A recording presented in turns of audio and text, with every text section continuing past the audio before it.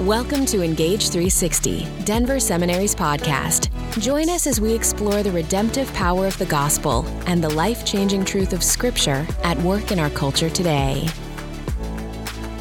Hi, I'm Don Payne. I'm glad to be your host for Engage 360. In 2005, when the journalist Thomas Friedman released his very widely read book, The World is Flat, he did not introduce the concept of globalization, but he probably gave it more popular currency than perhaps it had had up to that time, arguably at least. But when Friedman talks about globalization, of course, he's speaking largely in terms of communication technologies and economics, world trade, things like that. But he also makes reference to this concept that has become very popular, multiculturalism. One of the features of globalization is that we live in a multicultural world, not in the sense that the world was any less multicultural before it was named, but now this phenomenon of globalization has created world circumstances in which we interact multiculturally in perhaps historically unprecedented ways. So we're here today on Engage 360 to talk about multicultural ministry, and I'm really glad to have my friend and our graduate Brandon Washington with us on the podcast. Welcome, Brandon. Thanks for having me. Brandon, as I mentioned, is a graduate of Denver Seminary, holds an MA in theology, and I think before that got a BA in political science. Is that correct? That is correct. From the University of North Texas. Yes, sir. The Green. The mean right? green. The Mean Green, sorry. The Mean Green. Yeah, they're not so mean, but they are green. So Brandon is a church planter, though by now I guess you've been at it long enough that you wouldn't call it a church plant anymore. But 7 years, yeah. 7 years, okay. Yeah. Brandon is the lead pastor. You've got a fancy title for that. We call it the pastor of preaching and vision. We try to avoid lead because we have a team. Okay, But okay. I'm the one responsible for preaching and vision. You're the only one I know who's called that. But in my book, you are the lead pastor of Embassy Church, which meets in downtown Denver. Give us the address or the location, the crossroads of that. We actually meet on the corner of Humboldt and MLK, which is a school. We meet at Cole Arts and Science Academy. You can't miss it. It's a huge middle school in Northeast Denver, right at the border between the Cole neighborhood and Five Points. So everyone who lives in that neighborhood knows exactly where Cole Arts and Science Academy is. Come on, come all. Come on, come on. Yeah. So Brandon is the planting pastor of Embassy Church 7 years ago.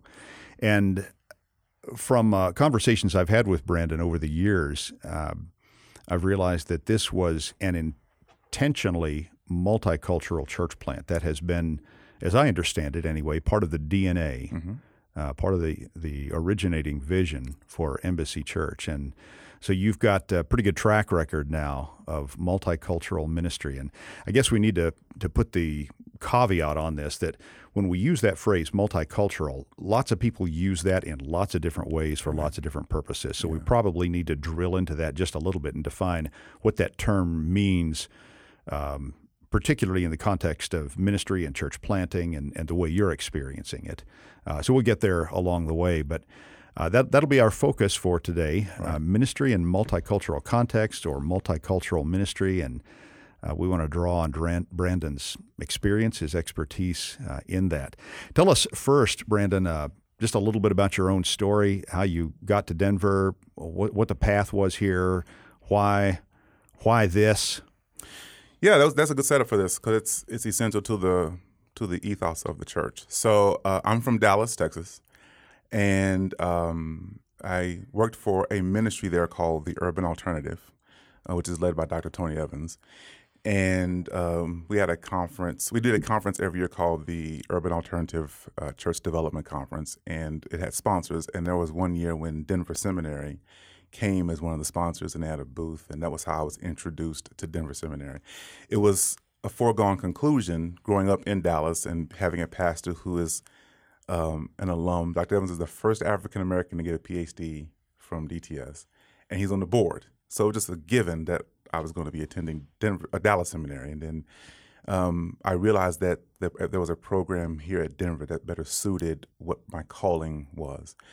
So that's how I ended up here in Denver. For context, though, before coming here, for the entirety of my adolescence, I was a student of an Islamic cult called the Nation of Islam, and was taught the virtues of segregation. And after being delivered from that through my conversion and being brought into the church, the thing I struggled with was I didn't see adequate difference between the church's view of culture, diverse cultures, and the Nation of Islam's understanding of it. It didn't make sense to me that we're claiming a relationship with the God who reigns over everyone and is calling everyone to himself, but we look like the group that does not make such a claim. So that resulted in several conversations with my pastors regarding how this is supposed to look, and I was blessed by how the message of the gospel lends itself to a broader view of cultures, a more diverse perspective on what culture is. The problem was, how do you get an idea to become an action? How does that rubber meet the road? So when I came here and God decided after the seminary process that I was going to stay here, my agenda was to finish school and get back to Texas. That's how I tricked my wife into marrying me. I promised her I was going to get her back to Texas. And what could be wrong with that goal? Oh, we thought that was God's divine plan. Here's a great thing God did for me, though. Before he told me that we were staying, he told her, which helped me out quite a bit. And it's funny how often that happens. Yeah, God understands marriage.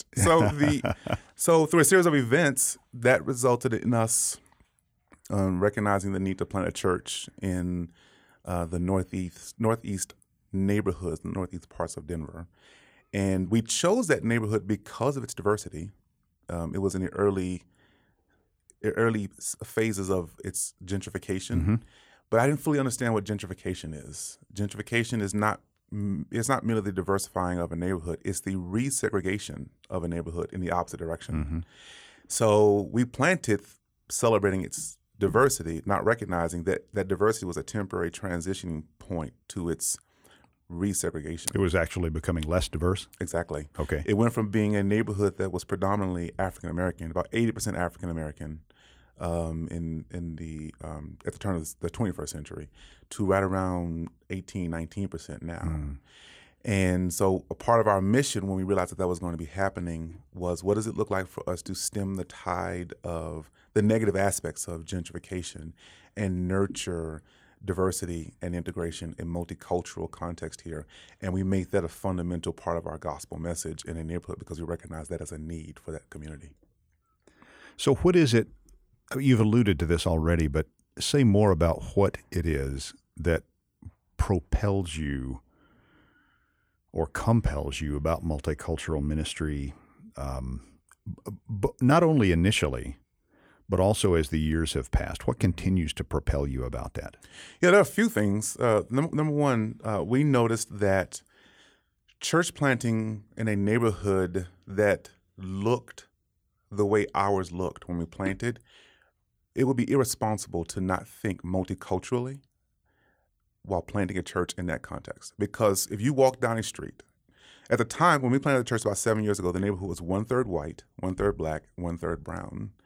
And I had a conversation with, during our proposal phase, our fundraising phase, I had a conversation with a professor, not at Denver Seminary, who told me that because of my personality type, how I look, my ethnicity, I should only, and his word was target, I should only target the black people in the neighborhood. And I struggled with that because that would amount to me walking down the street and pointing at houses and saying yes, yes, no, no, and deciding who is and is not welcome in this body of believers. Yeah. And I found that deeply troubling. And he says, if you look at how radio works, if you look at how television works, they choose their target demographic. And my struggle with that was the gospel that we're talking about is much more comprehensive than how radio and television works. It's not a target demographic for the gospel. It's not. And I said, and how much more should we be mindful of how the gospel is not supposed to isolate those people groups, but it's actually it's designed to bring them together So let that be an essential aspect of our message. Ephesians 2 is a significant text for our church's identity. So we say verses 1 through 10 of Ephesians 2 addresses how humanity is reconciled to God, and 11 through 22 of Ephesians 2 addresses how humanity is reconciled to humanity. And so a whole gospel message preaches all of Ephesians 2. Yeah. So we saw the diversity of the neighborhood as an opportunity versus a hurdle over which we had to leap. Okay, let me pick up on that point, and let's use that to think a little bit about what we mean by multiculturalism, because as I mentioned earlier, lots of people use that phrase in a lot of different ways, lots of applications. How are you thinking about multiculturalism in terms of the gospel theologically? That's an excellent question. I love that. So here's what we had to do. We had to sit down. Well, let me interrupt you there, because I want you to compare that to some of the other maybe popular uses of the term multiculturalism. Yes. So one of the things that when I had that conversation with that professor who teaches at a school in the southeast part of the country, and I mention that because cultural context is significant. The part of the world from which he came informed his advice on how this works. We had to sit down and come to grips with the definitions of these terms. And we realized that when we were talking to him, he was using the word culture as a synonym for ethnicity, and they're not synonyms. They're not synonyms. African Americans actually have more than one subculture. I learned that because I moved from Texas to Colorado, and the cultural norms that exist in the South or the Southeast part of the country are nothing like what you would experience if you go from Texas to New York. We may look the same, and we may even have many historical similarities, but we still identify with different subcultures. So we had to have a study of what we mean by these terms, and we realized that we came to the conclusion that things like the word race, words like the word race, are complicated because they're creating a plurality where there's a singularity. We would contend that's only one race, humanity, but that one race is comprised of many ethnicities, and those many ethnicities are comprised of even more cultures. Okay. So it's possible I have a very good friend who is from Ghana, and when people see the two of us together, they think two men look the same. He's built the way I am. We have the same skin color and everything. They assume you have a lot in common. But our ethnicity may be very, very similar, but our cultures are very different.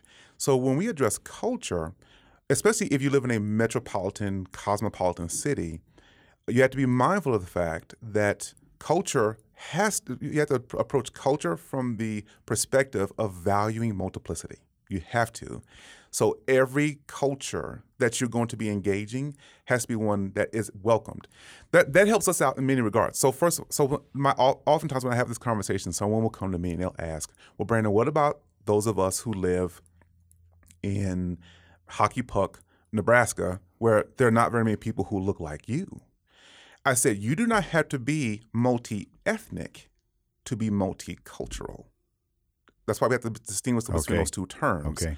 It is possible for you to value a culture other than your own, even if none of those who represent that culture are present. Okay. And that's what I would contend a multicultural body of believers is. I would also argue that is fundamental to a comprehensive gospel message. Okay. And practically speaking, the reason that's a value of mine, it comes down to a matter of ethics. And I think you and I have discussed this before. I took a class here that was taught by my favorite professor called Theological Method, and in that class, one of the things that came up was how experience informs our perspective, our view of the world. My wife drives a Chrysler Town & Country. I had never seen a Chrysler Town & Country until I bought one. And now I see them everywhere. Now you see them everywhere, right. And my wife says, it's because you had a Chrysler Town & Country experience. Yeah. So now you see Chrysler Towns & Country, that kind of thing. Yeah. And I think that because of the different cultural experiences, we have different lenses, different perspectives on the world, and that informs our ethics. That's why I would contend that's why we have diverse views of what justice is, right and wrong behavior across cultural lines because those different cultural identities had different experiences out of the same America. When you diversify, then my experiences become your experiences. You may not have had my experiences, but you do have me, and therefore my experiences become yours, and you gain my lenses, and you're that able to broadens see. my world. Exactly. And it broadens my view of God. I believe that that is a healthier view of the church. That's a healthier perspective on the church. When the church is diverse, then even if I don't have your lenses, if I have yours, then I'm able to see the world from your perspective, and that's how God intended for the church to be. Love it. Tell us a little bit specifically about Embassy Church. Okay, so we planted the church in April of 2012, and there was a team of us, and we're elder governed. So to the point we made earlier about the titles, my voice is heard in the room with the elders. My voice is heard with greater weight, but not with greater authority. It could just be because I'm loud, but it could be. Yeah, my wife tells me all the time. But that is how we're leading, and we have one of our distinctives is diversity and integrations. Diversity and integration. We deliberately use both terms because we observe that it's possible for a worship gathering on Sunday morning to be diverse, but after the benediction, everyone goes their separate way and do not engage one another. So while they look diverse on Sunday morning, their lives are not integrated. So that different perspective, that cultural lenses exchange doesn't occur because we look like something that we're not. So one of the things that we value is our home groups. We call them missional communities. And we have a specific pastor responsible for missional communities. And one of his pet peeves is that he does not allow affinity groups. So we do not have a singles home group. We do not have a marrieds. We do not have generational, nothing like that. It's either determined by geography or pre-existing relationships. Okay. And the reason he does that is he wants for it to be organically diverse so that those lives and those different cultural backgrounds can rub against one another. And the rough spots can be smoothed out and spiritual formation and growth can occur because you're hearing how the world looks from a different angle. All right, so what does the multicultural character of ministry at Embassy Church look like, particularly in the form of some of the challenges that you faced through the years? Yeah, so a couple things on that. Number one, our leadership team is deliberately diverse. I'm unapologetic about that. Unapologetic. I have been accused of the word tokenism may have been used a few times, but for me, tokenism is you choose someone because of their ethnicity. Well, your ethnicity does not qualify you for a leadership role at our church. You have to be qualified for it. But I do want different perspectives that are backing those qualifications. Okay. So that's the first thing. The second thing is the manner in which we do worship is deliberately culturally diverse. So when we gather on Sunday morning, we don't have one Sunday where we sing Black gospel songs, and then another Sunday where we sing hymns, and then another Sunday where we sing contemporary Christian songs. We do them all in the same gathering, and don't emphasize the transitions between them. So it's kind of jarring? Yeah, we don't. We just, okay.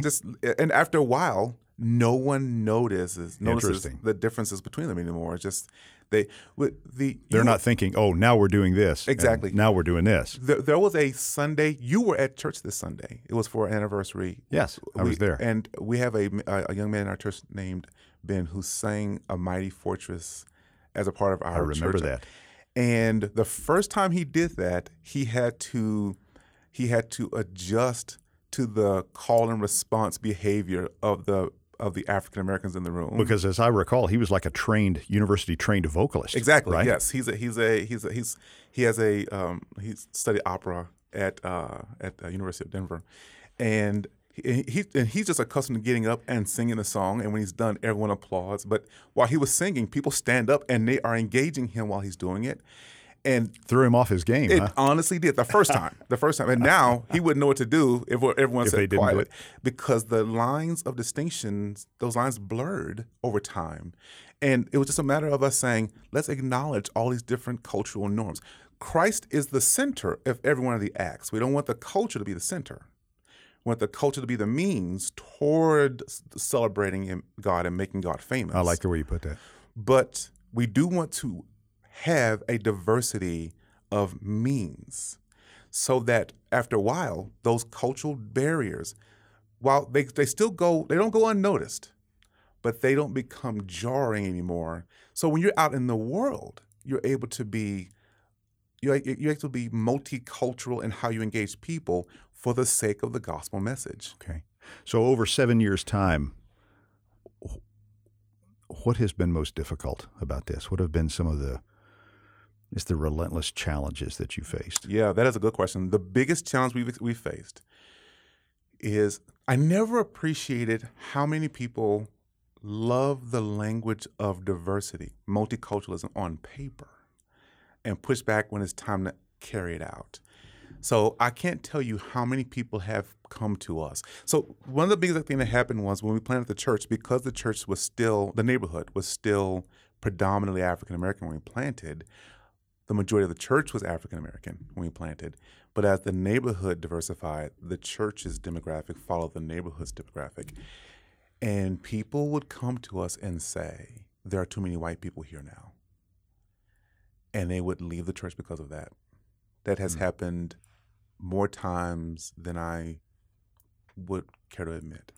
It's been deeply disappointing. It made me realize how much culture is an idol for us. Our specific cultural identity is an idol for us. So when you ask someone to lay some of their identity on an altar so that someone who is not like them can feel welcome here, not the entirety of your identity, because you're not multicultural if I have to lay the entirety of who I am down.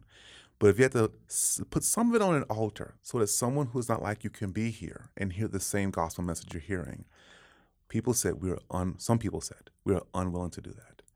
There are people who will come and they will struggle with how many African Americans are there, which I find interesting because now the church is probably 40% African American because of the diversity, but that they'll push back against that.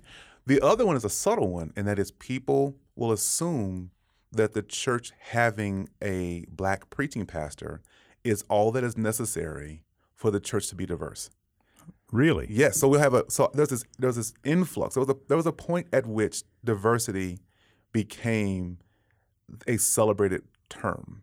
So a bunch of young white students would come to the church and they would celebrate being a part of a church with a black pastor, because having a black pastor means that they're at a diverse church. And I have to explain to them that's was not that how kind this works. of I don't mean to be catty about this, but was that kind of a cool thing? Oh, absolutely. It was hip. It was a hip thing to do. Okay. It was. Absolutely. And we had to explain to them that's by far, that falls far short of what we mean when we use that language. What does your life look like when you're not here? Who are you engaging when you're not here? How do you model a globally applied gospel when you're not here? We had to have conversations about that. In fact, I made it a point as a part of my annual preaching calendar to address that at least once in the spring so that we don't fall back into that behavior. Okay. You're reminding me of an experience I had well over 20 years ago when I was in Calcutta, India, for a short period of time and visited Mother Teresa's main hospital there in the heart of Calcutta. Mm-hmm. At that time, she was still alive, but was not there that day. But I interacted with an American physician who was in residence there, and he was telling me about the pattern he had seen of young, well-meaning Americans who would come over there and do stints of work mm-hmm. at Mother Teresa's hospital. Mm-hmm. And he said he had seen the pattern where initially they absolutely loved it because it was glamorous, it was exotic, it was different, it was romantic, it was Calcutta. And then after a few weeks or months, the reality set in, this is Calcutta. And they began to just loathe the place until, if they stuck with it, he said, they would re-embrace it and learn to love it but in a very different way. Right. But they had to push past the romanticism. There you go. That was the word. That's the word we used. We said we would tell people that we observed that same cycle. They would come, and there was a newness to it. There was a certain romance to this, and to be at a church where we would deliberately, carefully, but deliberately address matters of social justice, because I believe that social justice is invariably linked to the gospel. I think that if you're not mindful of that, you're not preaching a comprehensive gospel message. The problem is they would think that we are a social justice church.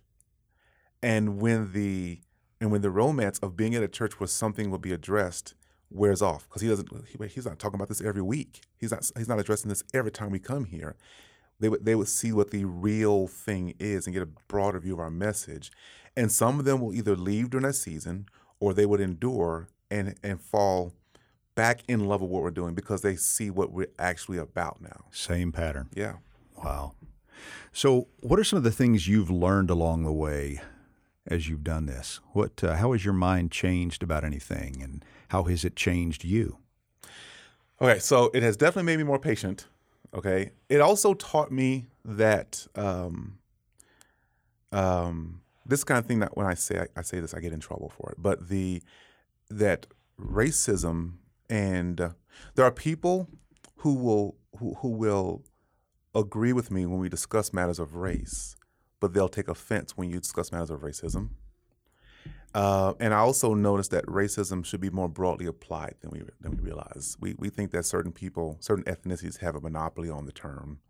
And I learned in the midst of this that it is possible for someone who looks like me to despise someone who doesn't look like us, just based solely on the color of their skin. We're having to address that directly. It has taught me of how I need to be more gracious how I address these matters, because sometimes you function solely out of what you were taught to do. And my responsibility is not to chastise you for how you were taught, is to maybe give you a new perspective on what you were taught. And I had to be more patient in how I engage that. So instead of addressing it out of anger, what does it look like for me to be edifying and profiting and prophetic when I'm engaging these matters? I had to figure out how to do that well. I really appreciate that. Yeah. If you're talking to somebody who's thinking about the possibility of intentional multicultural ministry like what you're doing, what's the one big thing you would tell them? Immerse yourself in a world other than your own. It doesn't necessarily have to be every other world, but your agenda there is not to know every culture in the world. It's to be more acquainted with your own by exposing yourself to another. That I think that is an often dismissed part of what we're supposed to be doing as a mission. When I have conversations with friends of mine regarding church planting, I have to often remind them that they are planting a culturally specific church and don't even realize it. And so when they're preaching a gospel message, they're saying to people, why don't you just be this way? Why don't you just do this? But you're telling them to abandon legitimate parts of who they are and adopt who you are. You don't notice that you're doing that until you have to immerse yourself in another culture and become more acquainted with who you are. So before planting a church that looks like the world, expose yourself to parts of the world other than your own. I want to talk about Bonhoeffer a little bit.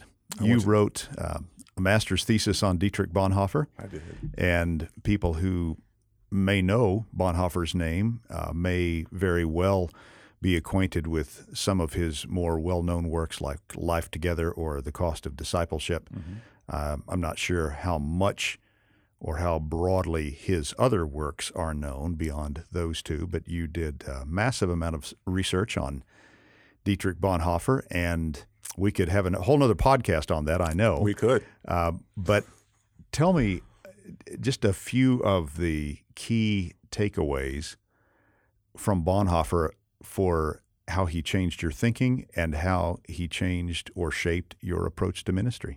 Excellent question. I learned the difference between a principle and the application of a principle by reading Bonhoeffer. So the best example of that is that when people think of Bonhoeffer, they have this image of him running through the streets of Berlin with a plaid shirt on and a rifle, I guess, trying to find Adolf Hitler so he can end the Holocaust. That is such an erroneous perspective on who Bonhoeffer was. He was a pacifist, unapologetic pacifist, and his pacifism was deeply informed by how he viewed human beings. The image of God was significant for him. And the idea was, because human beings are so valuable, warring is wrong. But experience, this goes back to how experience informs your ethics. Experience didn't change that view, but it gave it nuance. It modified it a bit. And he realized that the image of God is the principle and pacifism was its application. But it's possible for you to be a pacifist at the expense of the image of God as well. So he says, how do you apply the image of God, the value of human beings in the midst of the Holocaust?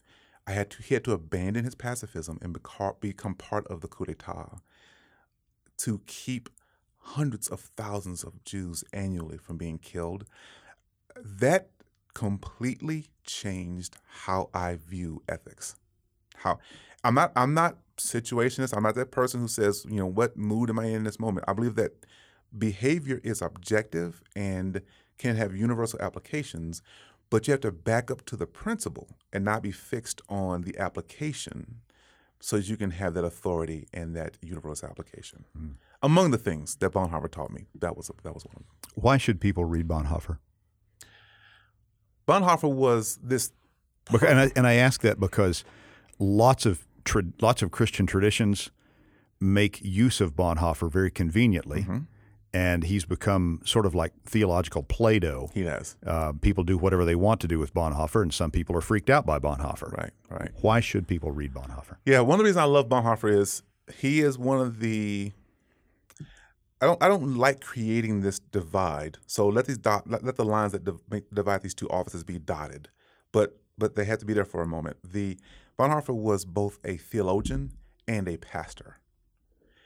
And my experience has been that theologians are very good with the ideas. Right? I have a degree in theology from this school. I'm a fan of theologians. But I noticed that we're very good with ideas, sometimes at the expense of their practical outworking. And I noticed that sometimes some of my friends who are pastors are much more capable of addressing pragmatic value versus the legitimacy of the idea. And Bonhoeffer walked the tightrope that tried to keep those two worlds in a balance. So he wanted the idea to be solid, but he would contend that every theological idea, to use his term, had to be concretized. I never heard that word I had never seen that word tolerated in Bonhoeffer's work, and now I can't stop using it. Concretized? Yes, he says every good theological idea only has value if it can be concretized. If I cannot readily take it to its practical implications on the world, then he questions the legitimacy or worth of the theological idea. That conviction from him, that tension between being a theologian who's also a pastor, is a conviction for me, and it's an office into which I want to step myself. So apart from perhaps his two most familiar books, Life Together and Cost of Discipleship, mm-hmm. What would you want people to read from Bonhoeffer? Everyone should read Bonhoeffer's Ethics. Okay. Everyone should read his Ethics. He also wrote a doctoral dissertation on the body. Sanctorum Communio. Yes, there you go. I want the smartest person to say it, but everyone should read his doctoral dissertation. Karl Barth called it a miracle. He called his doctoral dissertation a miraculous work. And what irritates me most about that is that he was 21 years old when he wrote it. Yes, and it was the first of two. Just want to say that for the record. He came to America and did it again. But I think that one of the things that he did a very good job of was exposing people to the value and the uniqueness of the church, the universal church, and going to the concretized perspective. And again, he came to America and got an even more precise understanding of what that was by attending a Black Baptist church in Harlem. During the Holocaust, a German-speaking German, came to study at Union Theological Seminary and was a Sunday school teacher at Abyssinian Baptist Church in Harlem, and took much of the practical theology that he learned there back to Germany to resist the Holocaust and the atrocities against ethnic Jews there in Germany. Because how specifically? I'm baiting you here because there's something I want you to say. How did that change him? Under the pastoral leadership of Adam Clayton Powell Sr., he heard the term costly grace versus cheap grace. And it goes back to the outworking of the ideas, the practical outworking of the gospel message. He saw in the civil rights era, the early civil rights era, because this was in the 30s, the early civil rights era Black church in America was not just saying what the gospel was, they were doing what the gospel was. And he wanted to take that back to Germany with him. That's great. Yeah. Okay, it's time now for my SSPQ, my stereotypically stupid podcast question. Okay. And stereotypically stupid refers to the question, not the podcast. Okay. I hope. Right. I hope so. What are the best and worst cars you have ever owned? Oh, okay. The best car. See, I'm not the best person to answer this question because I'm much more of a car on paper person versus a car owner person. You've not concretized this yet, I have not concretized it. Yeah, the best car I've ever owned was a 1993 Jeep Grand Cherokee, and it's because it's the first car I ever bought myself. Yeah. Okay.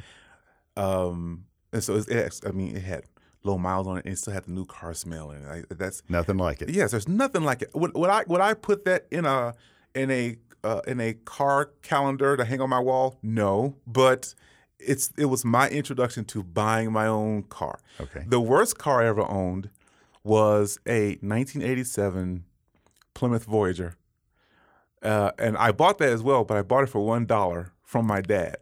And you got what you paid for? I paid $1 for it, and I couldn't drive.